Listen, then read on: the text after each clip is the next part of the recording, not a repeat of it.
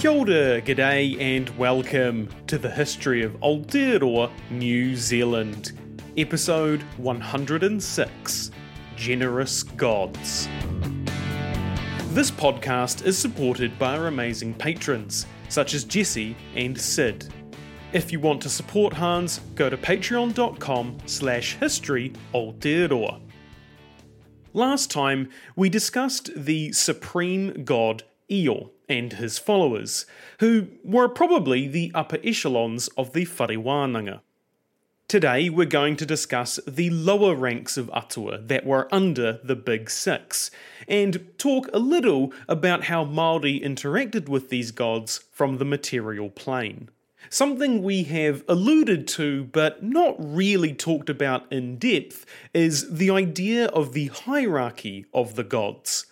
I've mentioned that Io was supreme, and that there was also the departmental Atua who had other gods under them, but like most aspects of Māori culture, Europeans tried to categorise this into neat little boxes when they probably shouldn't have.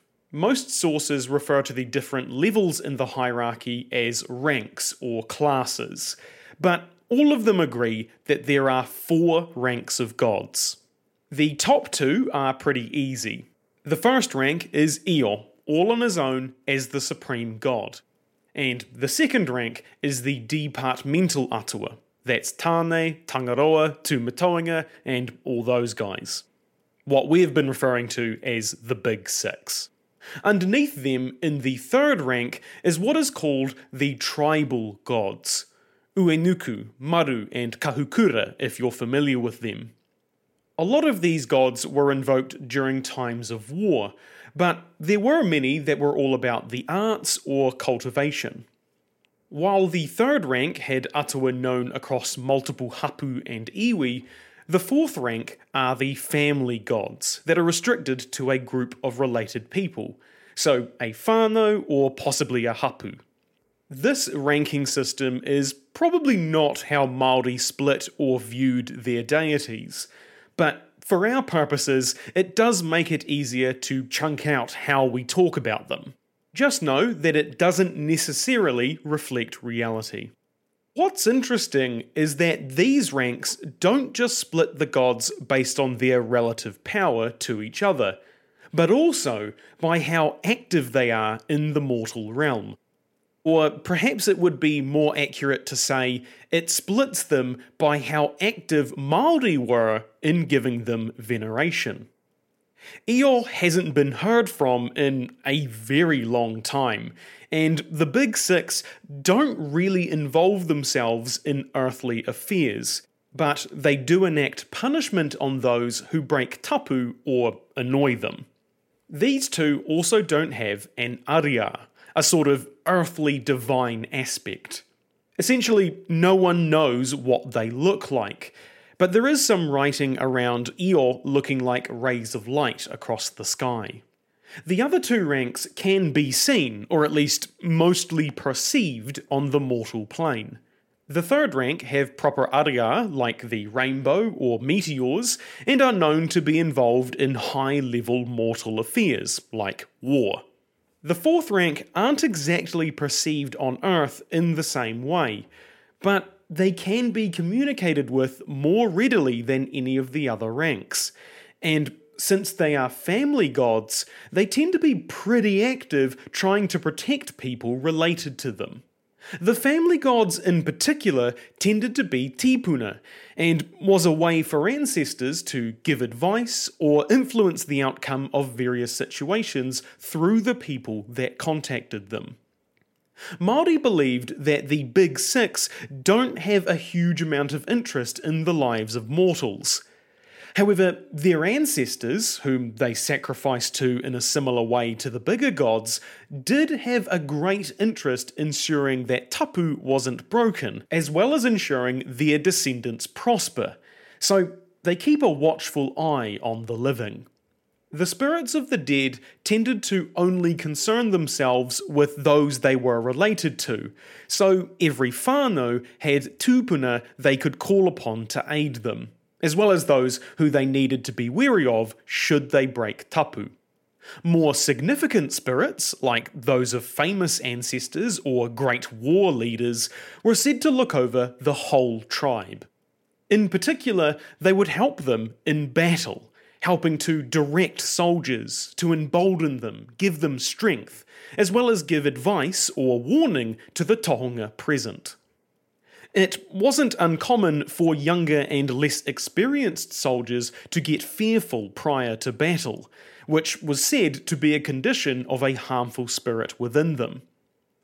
In such cases, the family tohunga would speak a karakia and request a family spirit to enter the person and expel the evil one. Sometimes, the person who had done the rituals to contact the ancestor would go with the taua, the war party, and help out with command on the field of battle, occasionally taking on more of a leadership role than even the rangatira themselves. The fact that these atua were tupuna, or sometimes even deceased children, does somewhat stretch what you might call the traditional definition of the word God, which is what the te reo term atua is normally translated to. Best acknowledges that the term atua is actually used in reference to many different powerful entities, from gods to demons, ghosts, and spirits. I'm not sure how accurate this is in modern parlance, but it was used prior to European arrival to refer to a range of diverse entities that Westerners wouldn't necessarily refer to as gods or deities.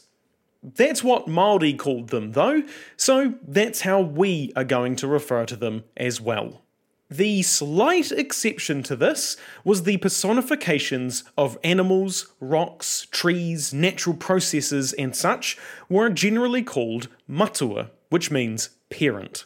Further complicating matters, the Big Six are sometimes described as tipuna rather than atua.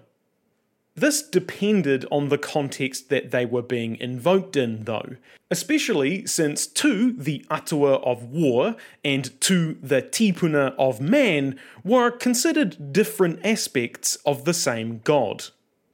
In addition to the spirits of the dead / atua only being interested in people related to them, or of the tribe they are from, they generally won't extend their protection beyond the bounds of their rohe.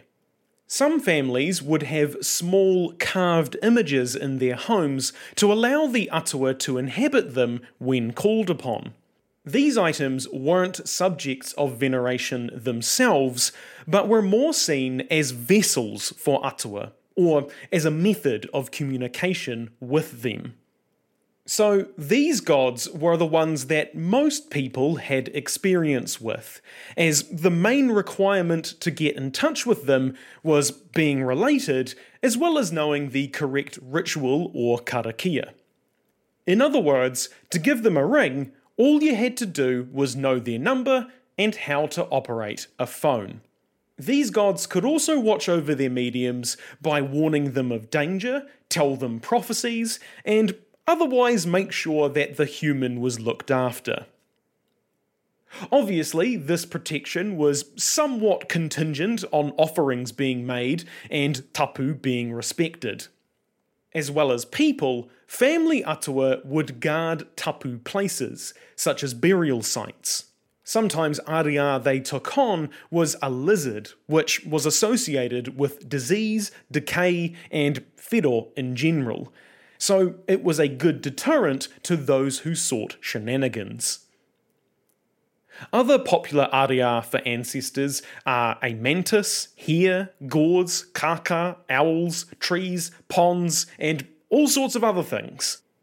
Objects could also be seen as being a medium of an atua if they possessed a lot of mana, mostly the Big Six, with some of that mana being derived directly from the atua themselves. These items were often used for various religious purposes. To be clear, these items were not ariā and were something slightly different. This connection to tipuna was, and still is, predicated on the spiritual relationship with the whenua, the land. What made someone tangata whenua of a place was their ancestral connection to it, in that their forebears had been born, lived, and died there, which is a rather gross oversimplification, but you kind of get the idea. To be in touch with your tūranga waiwai was to be in touch with the land, which in turn was to be in touch with your ancestors. And I really feel like I should stress here, just because your Pākehā and your grandpappy came here in 1814 fucking whatever, doesn't mean you have the same connection. Marae were often named after ancestors. In a sense, the marae meant to signify the body of the person, indicating the importance of both the building and the ancestor. Whakapapa was extremely important, not just in practical matters, but its structure was used frequently by Māori to understand the world around them, or things that couldn't easily be explained, such as the formation of the universe, or how certain natural processes came about. In so doing, much of the way Māori understood the world was personified or anthropomorphized, such as the many third-rank atua that personified various animals, rocks, or natural processes. For example, Ikaroa was likely the Milky Way. Punaweko is the father or personification of birds. Te Arawaru is the origin of shellfish. Tamatauria represents lightning, and so on. These gods tend to not be considered the children of Rangi and Papa, either being descended from the Big Six or being created by Io for some sort of purpose, which is most often the case for gods that fulfill some sort of role, like Te Kuwatawatata, who is the guardian of the entrance to Rarohenga. Demons, or evil spirits that cause possession, disease, strife, and things like that, were also considered to be part of the fourth rank. Generally, evil spirits would cause these due to makutu, black magic, which was performed by one individual against another individual, or a person breaking tapu and pissing off a god. One such type of evil spirit was that of a stillborn child. When a child was stillborn, it would need to be buried by a tohunga with special rites, else the spirit would torment the parents by entering an animal and attacking them or pestering them. Best describes one case where a child was buried beneath the roost of a tame kaka, who from then on caused them no end of trouble. Atua Toro, who seemed to fit somewhere between the third and fourth rank, were the spiritual messengers of humans, those sent out to seek information, explore, visit people, or to convey information. In one case, a member of a taua sent his, quote, familiar spirit known as Te Weka, end quote, to do some reconnaissance. Since it came back, it was deemed to be a good sign. You see this a few times where animals are described as being a kaitiaki, guardian of a person, and the person uses them to help with various tasks. Other cases have them acting as guides to people travelling in the form of stars or comets or even meteors that burst overhead to indicate where an enemy force is. Other warnings of danger from an atua could be something in a dream, thunder, the cry of a bird, a tree falling, or in one case, a star that represented a guardian atua being in a particular position that indicated danger, warning his people that they were about to be attacked, which they were the next day. Best claims that the taonga who made these observations were mostly just quote-unquote warlocks taking advantage of natural phenomena occurring by claiming it was them who did it. Best also makes an interesting comparison between the ancestor worship of this fourth rank to the veneration and worship of saints in Catholicism, saying that it is also a form of ancestor worship, and in fact are essentially the same as family atua. Saints are venerated as quote-unquote inferior deities. They are active in human affairs and regularly called upon by humans, which is pretty much what the family Atua are as well. While the second rank Atua were known across the Pacific, and the fourth rank were mostly known to their whānau and hapu, the third rank were specific to the regions of Aotearoa. That is to say, people in Te Whanganui Atara wouldn't necessarily share the same third rank gods as people living in Tāmaki Makaurau, and certainly wouldn't share them with other Pacific cultures, who likely had other gods that filled a similar niche. Some of these Atua were known to multiple iwi, as some of these gods related to the people from specific waka. Some early European writers thought that the third rank gods were just elevated humans, but that isn't exactly the case. Though some could be described as that, the idea is a bit more complicated. Instead, this rank is mostly filled with personifications of various species, items, or processes in nature. As mentioned, the people who communicated with family gods didn't need too much experience. However, calling up the tribal Atua did require some specialist knowledge that perhaps one or two people in a family might have. Naturally, talking to the departmental gods required even more specialised knowledge and training, and of course Io was reserved only for a select class. One of the natural phenomena that these tribal Atua used as an aria, or perhaps personified, was the rainbow.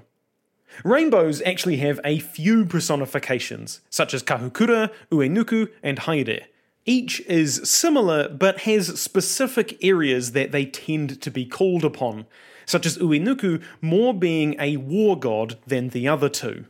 In fact, seeing a rainbow behind your taua was seen as an indication that victory would be assured. If seen in front, it was generally a much worse sign. If the taua absolutely must keep going, even if Uenuku tells them not to, they must not go under the arch, but make a detour around the rainbow.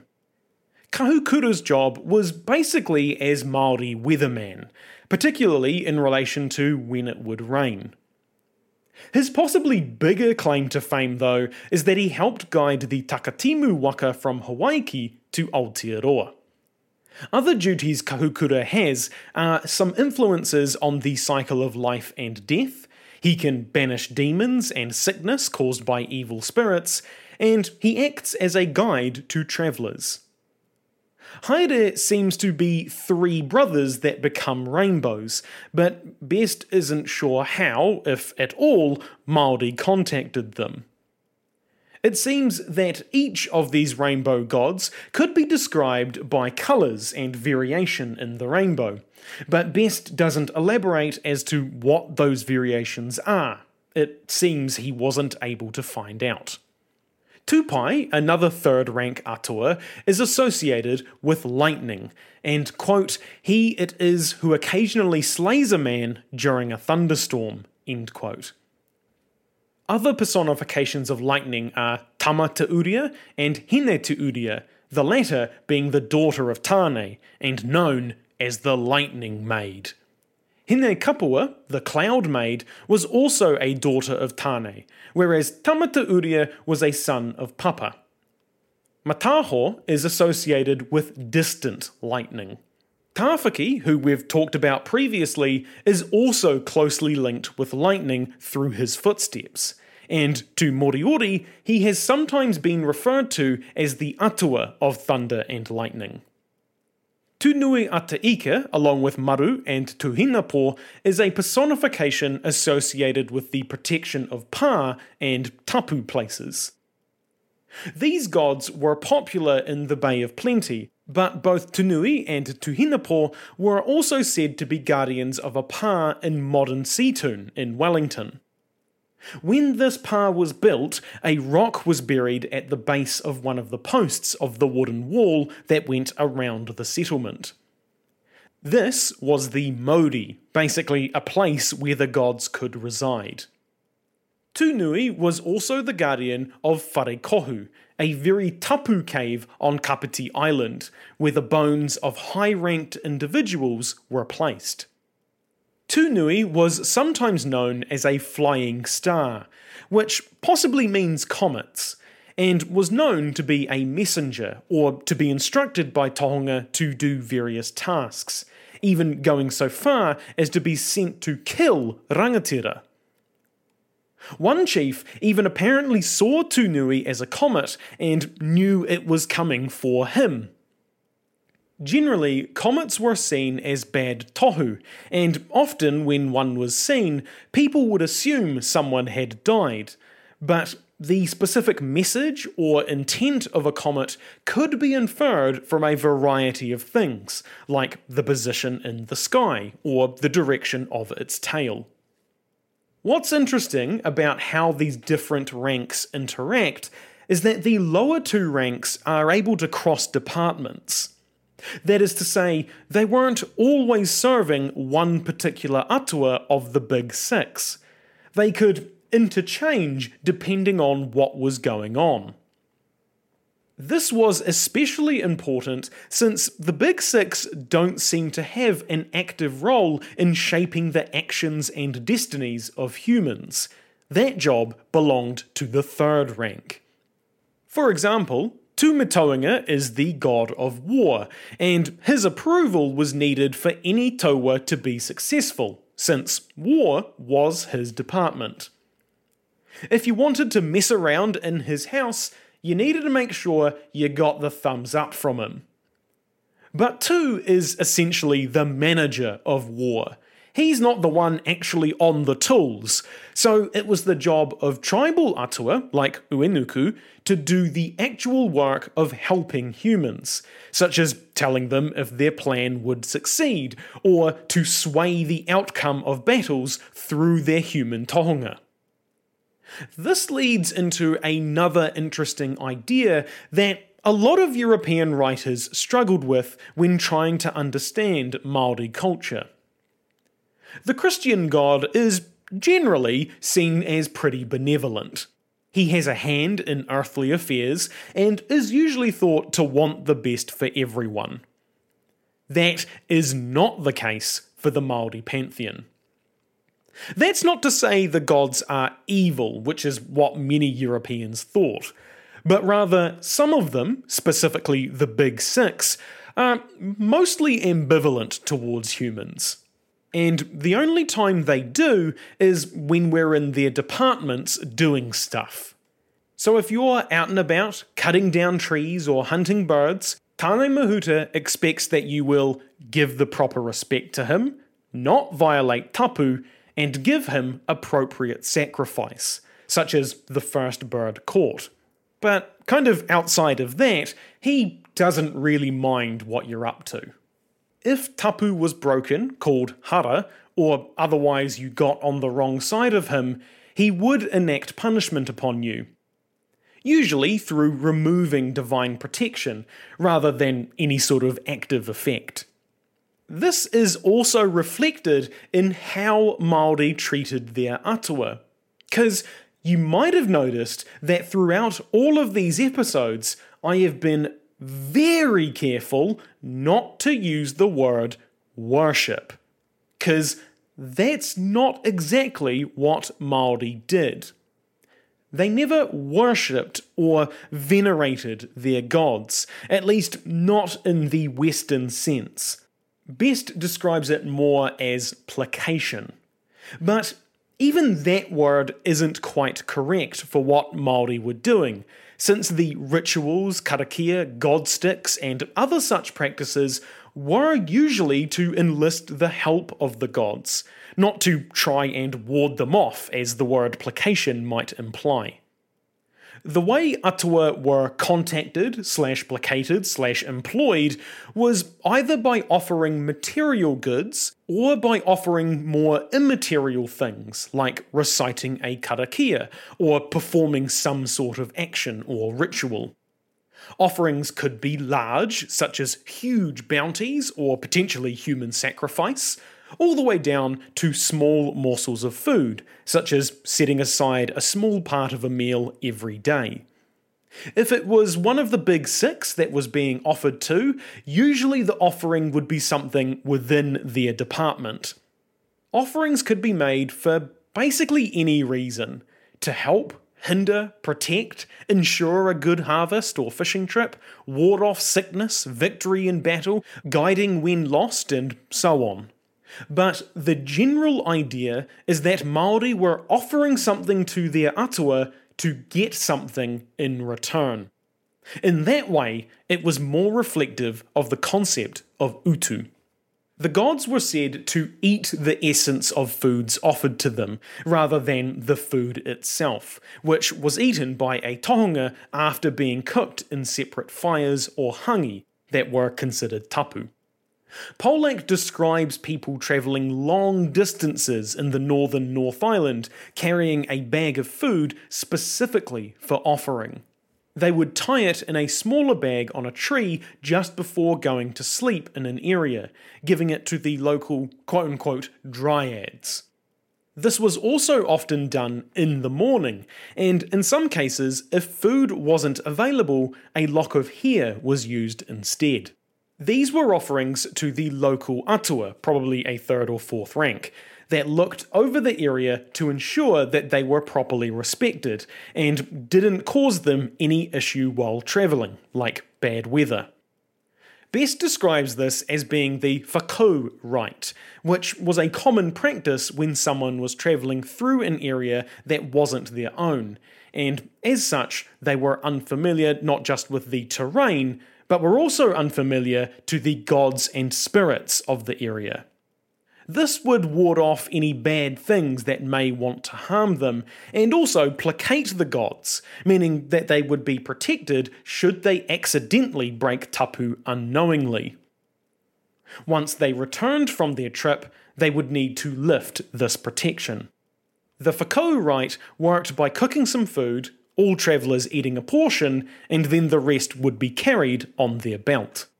Interestingly, some gifts were offered to whiro on occasion, which Best finds odd as to why Māori would prostrate before an evil god and not a benevolent one like Io.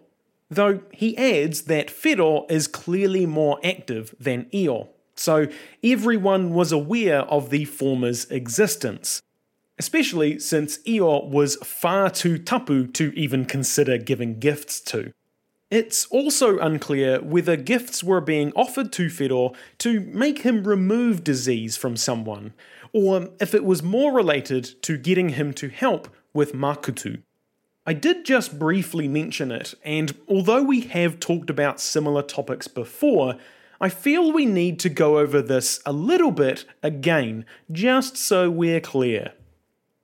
Human sacrifice, although it did occur, was pretty rare, which Best himself does admit. Though he does seem to think that cannibalism was rife, which it also wasn't. Human sacrifice could be used as part of a straight sacrifice for divination, as an offering to an atua, or to add some mana to an event. Usually, human sacrifices were slaves, which were in turn usually war captives from other iwi. If no slaves were available, or they didn't want to use the slaves they currently had, a taua might be assembled to go get some, or a dog could be used in their place. As you might expect, it was favoured to try and find a person for sacrifice that wasn't related to you. Kinslaying was generally pretty frowned upon, but sacrifices of that nature were not unheard of, usually only used in desperate times. Just like the first kumara dug up or the first fish caught, The first kill in battle was dedicated to Tūmatoenga, and sometimes combatants would race ahead trying to secure the glory of the first kill in battle. In all these cases, the heart played a key role in the sacrifice. According to a member of Ngāti Porou, human sacrifices were made mostly for 5 distinct reasons. 1. When a new whare was built and they wanted to ensure the prosperity of those inside, as well as the stability of the house itself. The sacrificed would sometimes be buried under the main pou of the whare, acting to protect those in the house. A stone, lizard, bird, or similar could also be used for this. 2. When a waka was finished. Again, this is similar to a whare in that they were sacrificing to protect the vessel and give it luck on its endeavours, along with wanting to make any taniwha they encountered help them in storms and such. For 1 and 2, human sacrifice was only used for very important houses and waka. So a rangatira or a riki's house, or a marae, or a wakataua. Tamati the fisherman with his wife and kids didn't warrant a full-blown human sacrifice when they finally got on the property ladder. 3. Tattooing a high-ranked young woman. This was meant to enhance the mana of the woman and give the event some gravitas. 4. A funeral feast. This was similar to 3, to enhance the mana of the deceased and give the funeral some gravitas, as well as possibly so that the deceased has some attendance in the next life. 5. Avenging a death.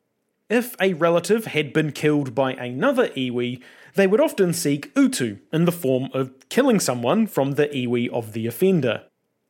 In the case of 3 and 5, the sacrificed person would often be eaten. Human sacrifice depended on the iwi though, and so could be done for different reasons, such as piercing the ears of a child of high status, construction of a pa, for victory in battle, divination, during the period of mourning with the deceased, to help crops grow, and many, many others.